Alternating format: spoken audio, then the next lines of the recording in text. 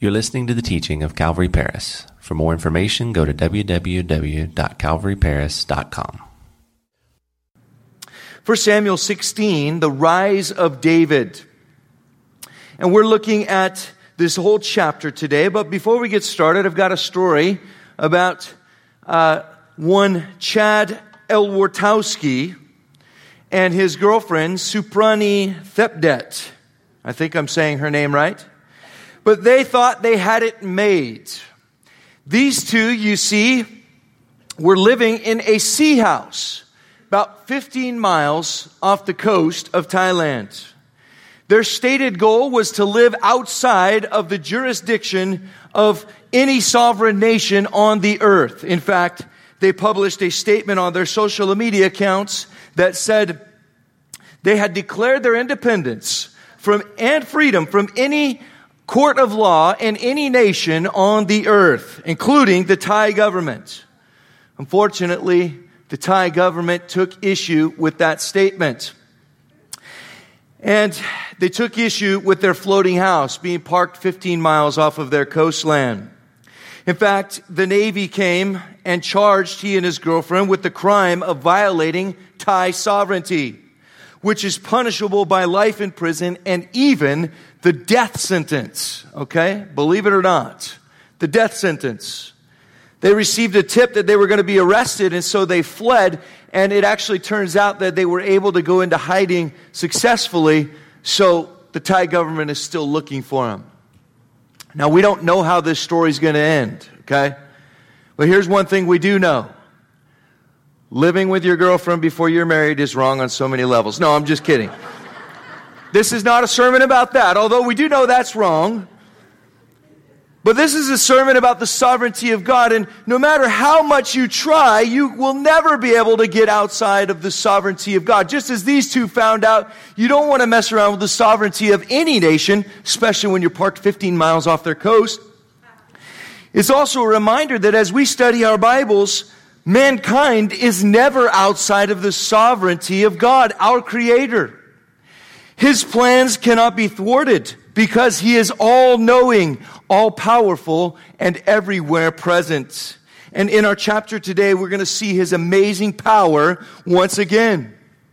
He shows us His power in the sovereignty that He has in David and Saul's lives, okay? We're going to see that in this chapter. That is the main theme of chapter 16, is how God is able to do all of these things. He orchestrates all of these things.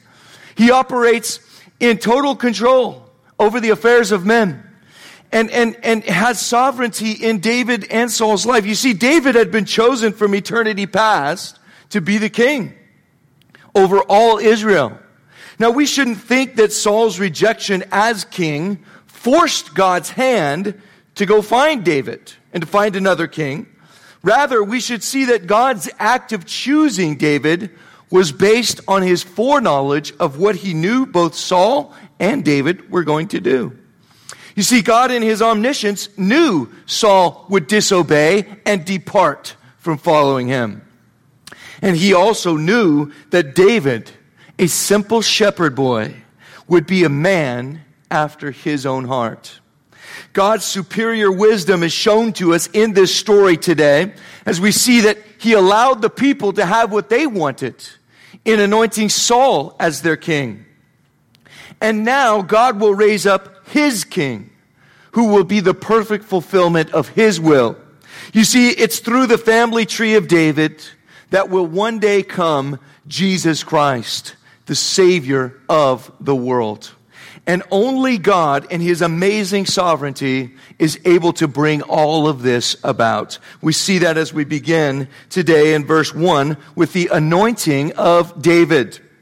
Look at verse 1 of chapter 16. We read, "Now the Lord said to Samuel, 'How long will you mourn for Saul, seeing I have rejected him from reigning over Israel?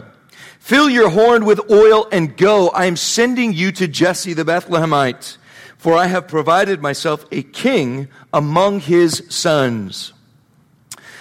Let's pause right there for a moment and look at this. We're not told exactly here how long Samuel has been in mourning.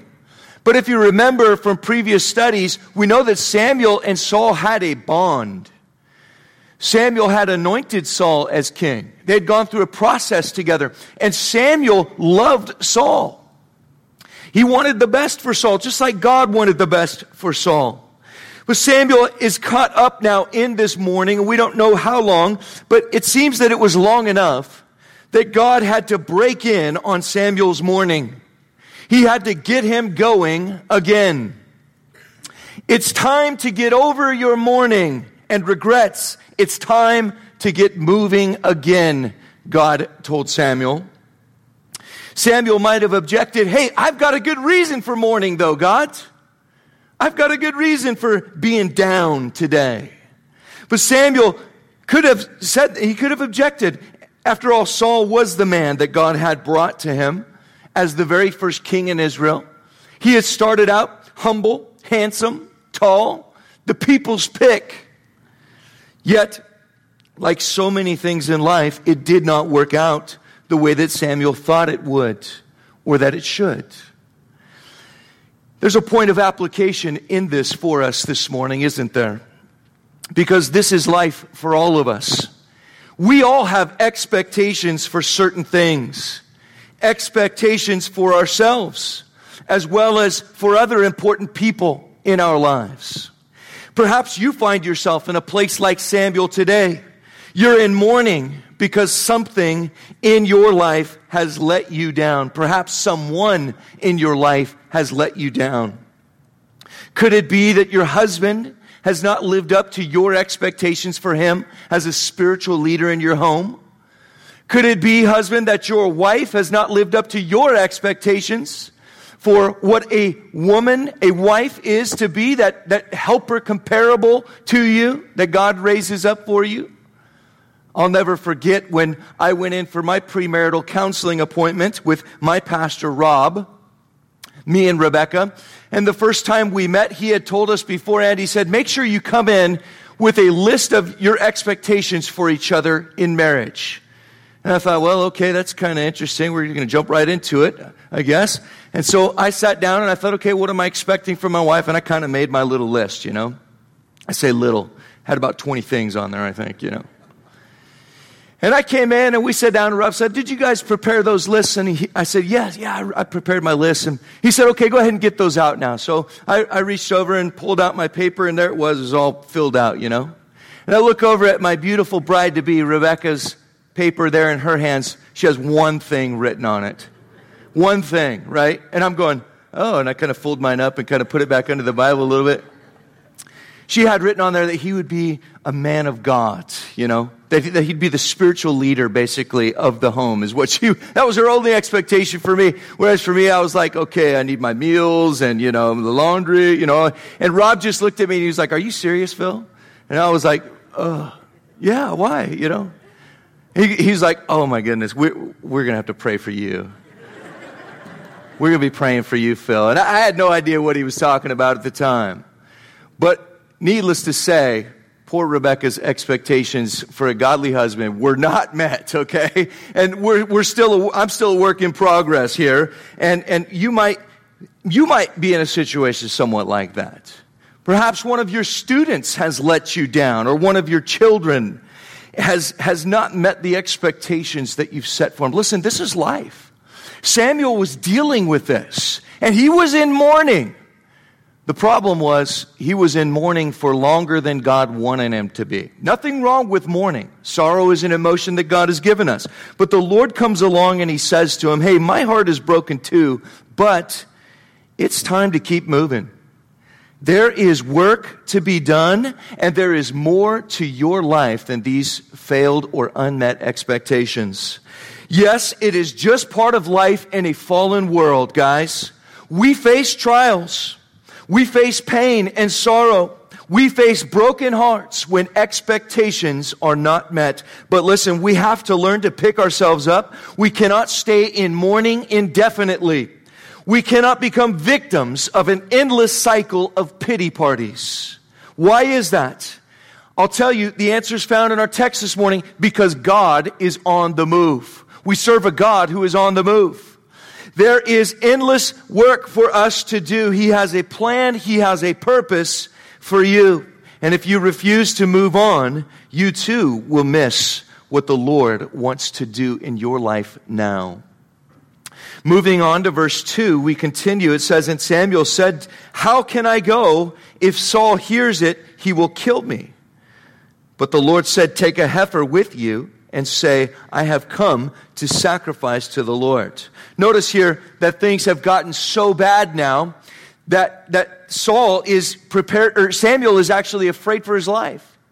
The nation's leader, the spiritual leader of the nation, Samuel, he's fearing that Saul's going to come after him and kill him. That's not right. That's not good. Things have really deteriorated at this point. Verse 3, then invite Jesse to the sacrifice, and I will show you what you shall do.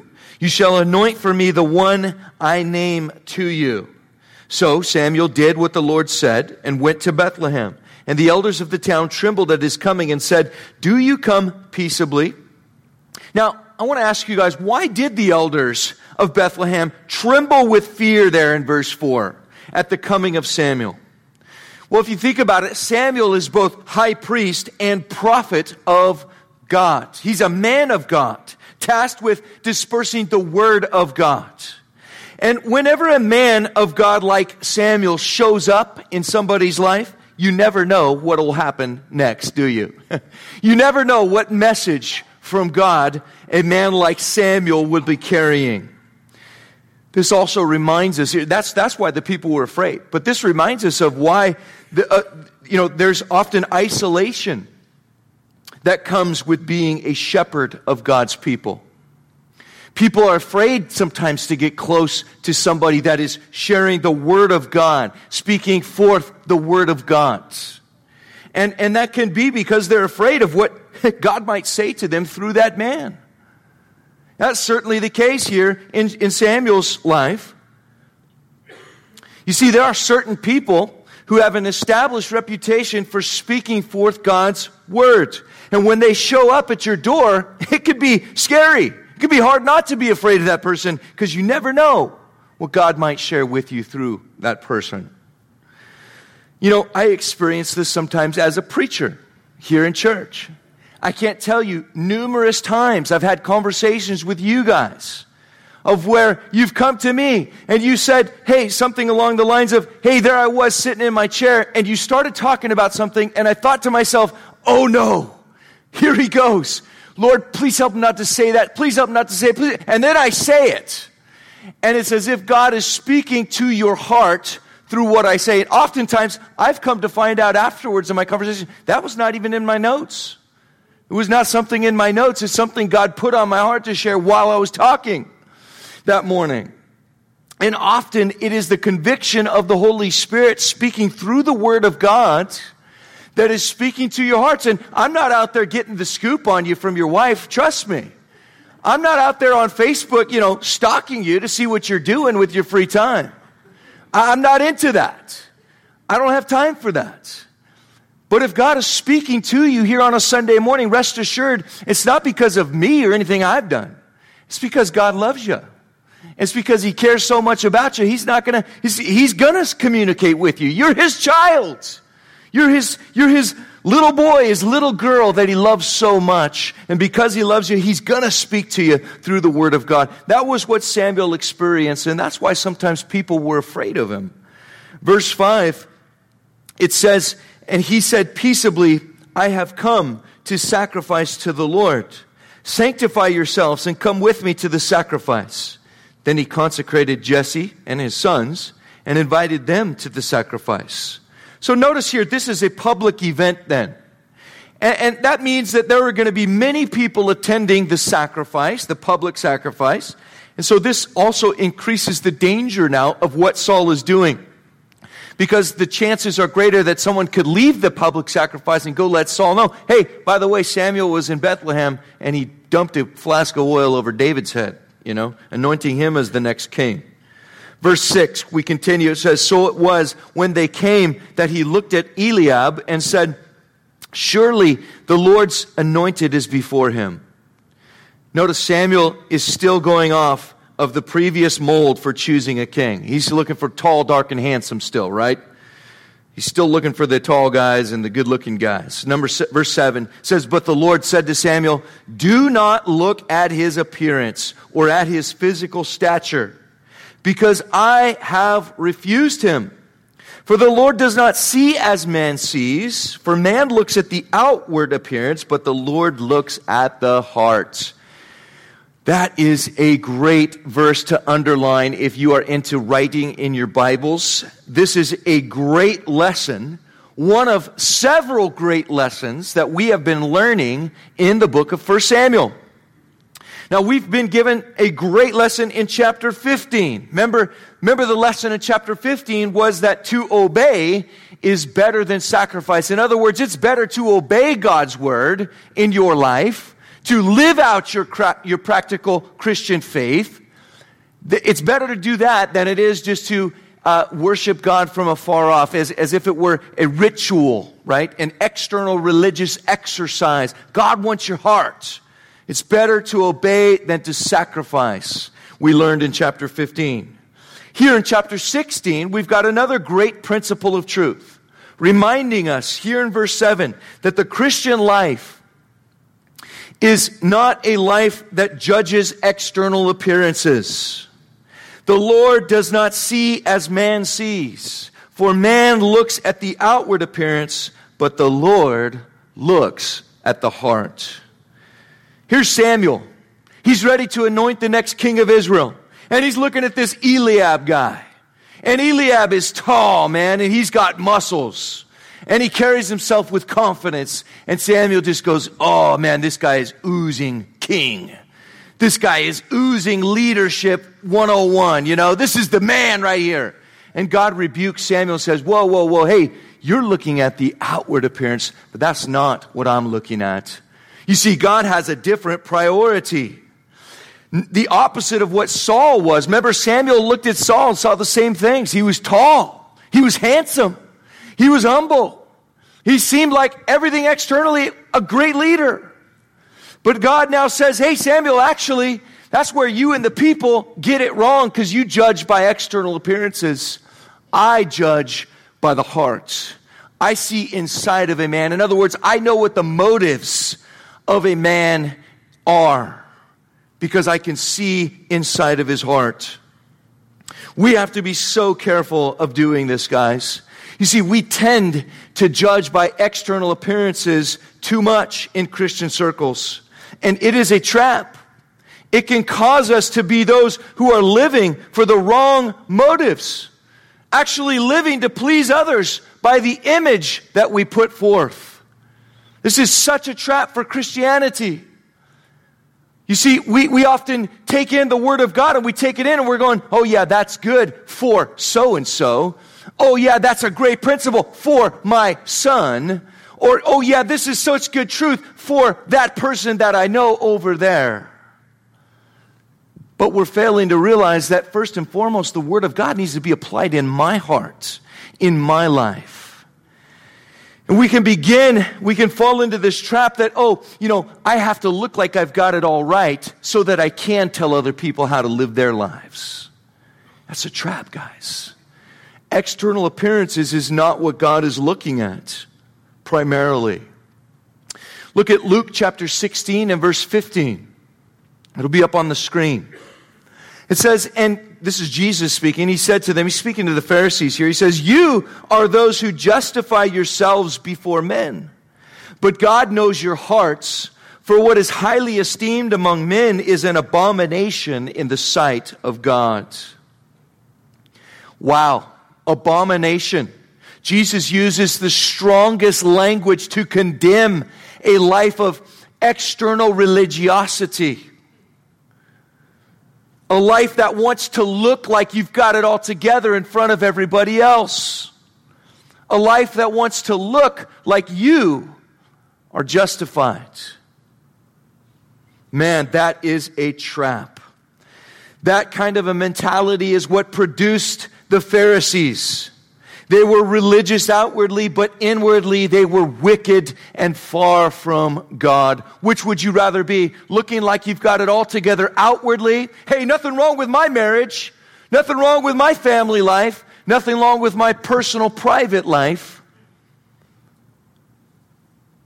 When in fact you're far from God because of the things you're practicing in secret. Or because your marriage is falling apart and one day it explodes and everybody goes, huh? What? I didn't see that coming. What's going on there? Man, guys, we have got to get over this mentality. James chapter 2, verses 8 and 9 show us another way that this plays out in life. James says, yes, indeed, it is good when you obey the royal law as found in the Scriptures. Love your neighbor as yourself. But if you favor some people over others, you are committing a sin. You are guilty of breaking the law. Notice James says everyone's guilty of this without realizing it. We favor people based on what James is saying here. We decide who would be a good servant of God. Oh yeah, that person would be great. That person is qualified. Hey, we're looking at the externals. Hey, we decide what our kids are capable of by their externals. That kid would be good here. That kid would be a great this or that. Not realizing that it's not about the externals in God's eyes. It's about availability. That's the one intangible thing that David had going for him. He was available to God. He desired God. He was a man after God's own heart. You see, that is the intangible that God is looking for in us. And so when we go around and we play favorites, hey, I'm going to reach out to this person or to that people group, but not these over here. Or here at church, I'm going to greet this person or that person because of what they look like externally. Hey, all of that stuff, it's wrong, James is saying. The Bible teaches us that in God's economy, weakness is valuable. Availability is valuable because then we are dependent on Him. We're dependent on Him instead of ourselves. Our own strength, our own wisdom, our own riches. God is not looking for someone who thinks that they've got it all together. God is looking for someone who is a man or woman after His own heart. Someone who knows, I'm going to make mistakes. I don't have a perfect marriage. I don't have it all together with my kids.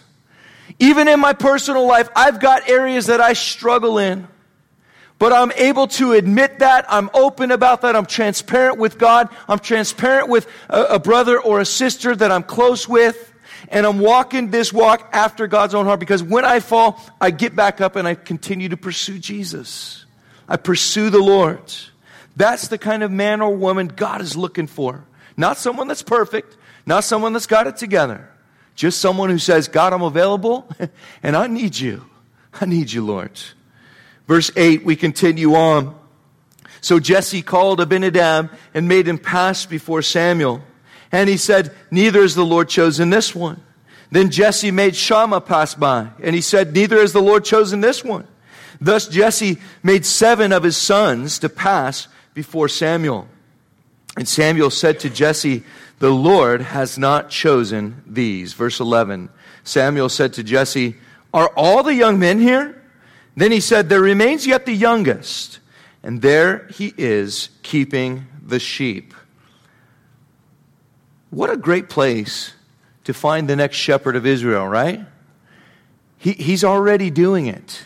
You know, I want to tell you guys something.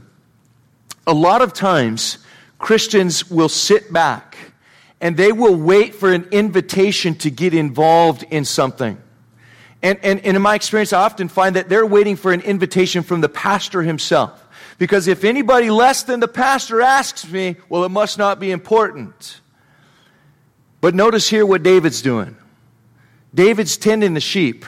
He's the next shepherd of Israel. He's not waiting for an invitation to go and to do. He's doing. He's already there. And guess what? When God looks for the next shepherd, to be able to raise up, to take over a church someday or to plant a church someday. He's not looking for the Christian that's sitting back and going, I'm waiting for somebody to ask me. God's looking for the people that are out there tending the sheep. God's looking for the folks that are already got their hands dirty, that are already being the hands and the feet of Christ, that are already finding ways that they can utilize the gifts that God has given them. Continuing there in verse 11. So there he is keeping the sheep. And Samuel said to Jesse, send and bring him, for we will not sit down till he comes here. So he sent and brought him in. And now he was ruddy, means red hair. By the way, he has a temper to go with it, we'll find out. No, I'm not saying that red hair and tempers go together, okay? Sorry to all you people of Irish descent, like myself, who, by the way, I do have a temper. Verse 12, though, with bright eyes and good looking. Okay, so he's a unique individual. He's got bright eyes. He's filled with joy, and he's good looking. God here is recognizing that about him. And the Lord said, arise, anoint him, for this is the one. Jesse never would have chosen his youngest son to be the next king. He just didn't think that way.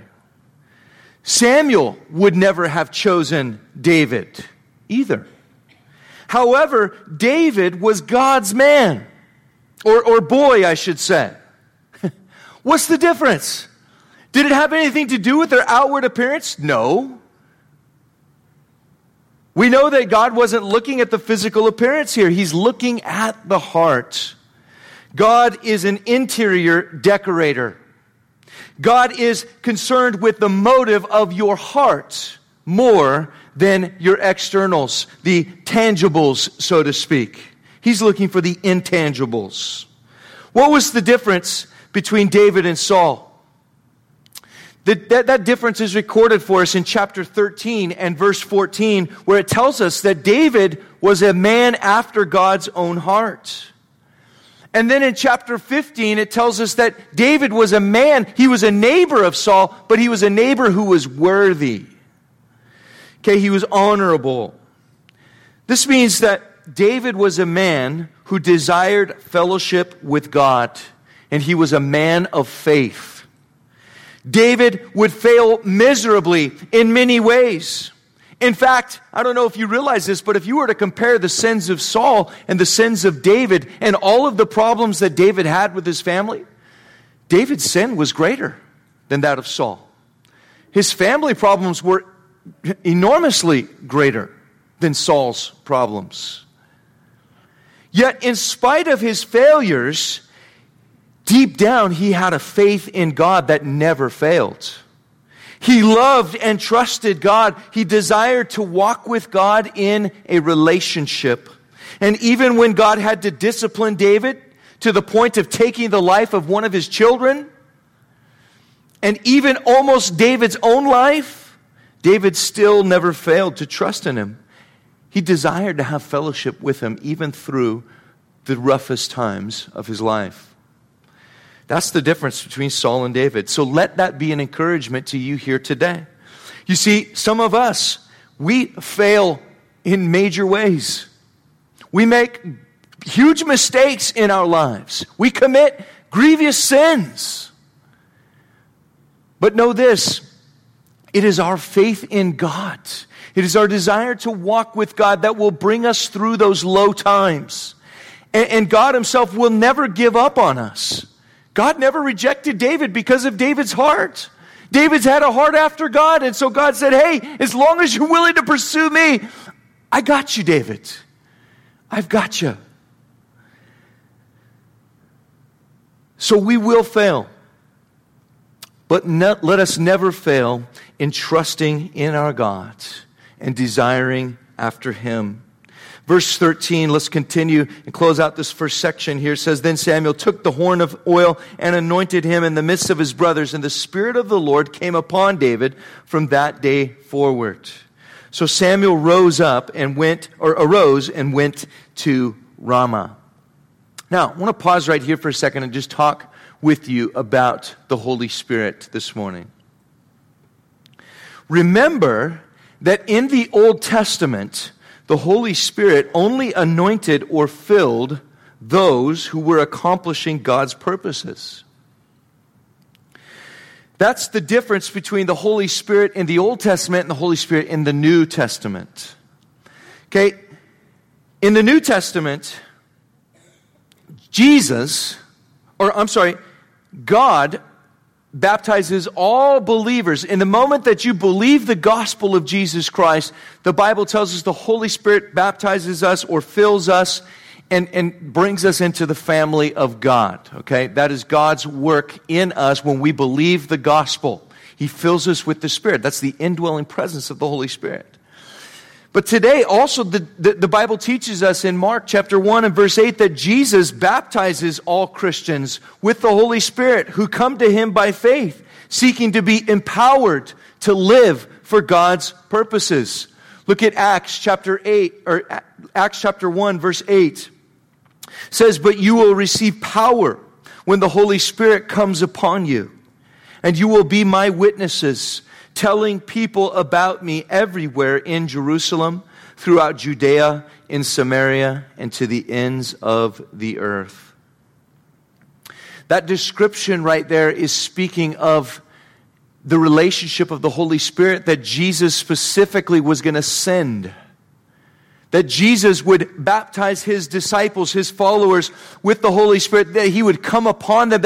And that word come upon, it literally means to overflow. To immerse completely. So it's above and beyond a filling. That filling takes place. God baptizes you in the Spirit of God. He fills you with the Spirit the moment you believe. But this is talking about when Jesus sends the Spirit to overflow your life so that you can make an impact in the world. The Holy Spirit's presence in the believer's life is the difference maker. You see, we cannot live our Christian lives without God's help, without the help of the Spirit comforting us, leading us, guiding us in the truth. Has Jesus Christ baptized you with the Holy Spirit? Do you desire to be empowered for Christian service? Just as David was anointed with oil, a symbolic act that represented the Spirit of God filling a person's life, so too we need the Holy Spirit to empower us for service. The Holy Spirit anointed Saul and then left Saul and filled David's life. In the New Testament, the Holy Spirit fills all believers. And if you and I will seek that gift by faith, the Bible promises God will answer us. Luke chapter 11 and verse 13 tells us, "If you then, being evil, know how to give good gifts to your children, how much more will your heavenly Father give the Holy Spirit to those who ask Him?" That's a promise from God. And my question for you guys this morning is, have you cashed in on that promise? Have you cashed in on the promise of the Holy Spirit for your life?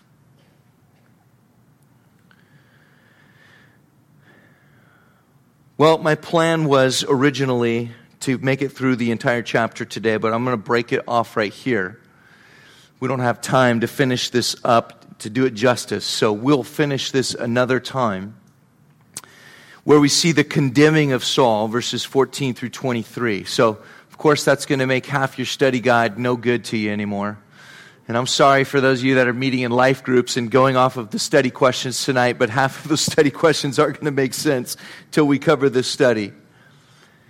But I think this is a good place for us to stop. And it's precisely because of what we've talked about with the Holy Spirit. Now, I know the Holy Spirit makes people feel uncomfortable sometimes. But listen, as Christians who believe the Word of God, we've just got to get past that. We've got to realize the Holy Spirit is not a spirit of discomfort.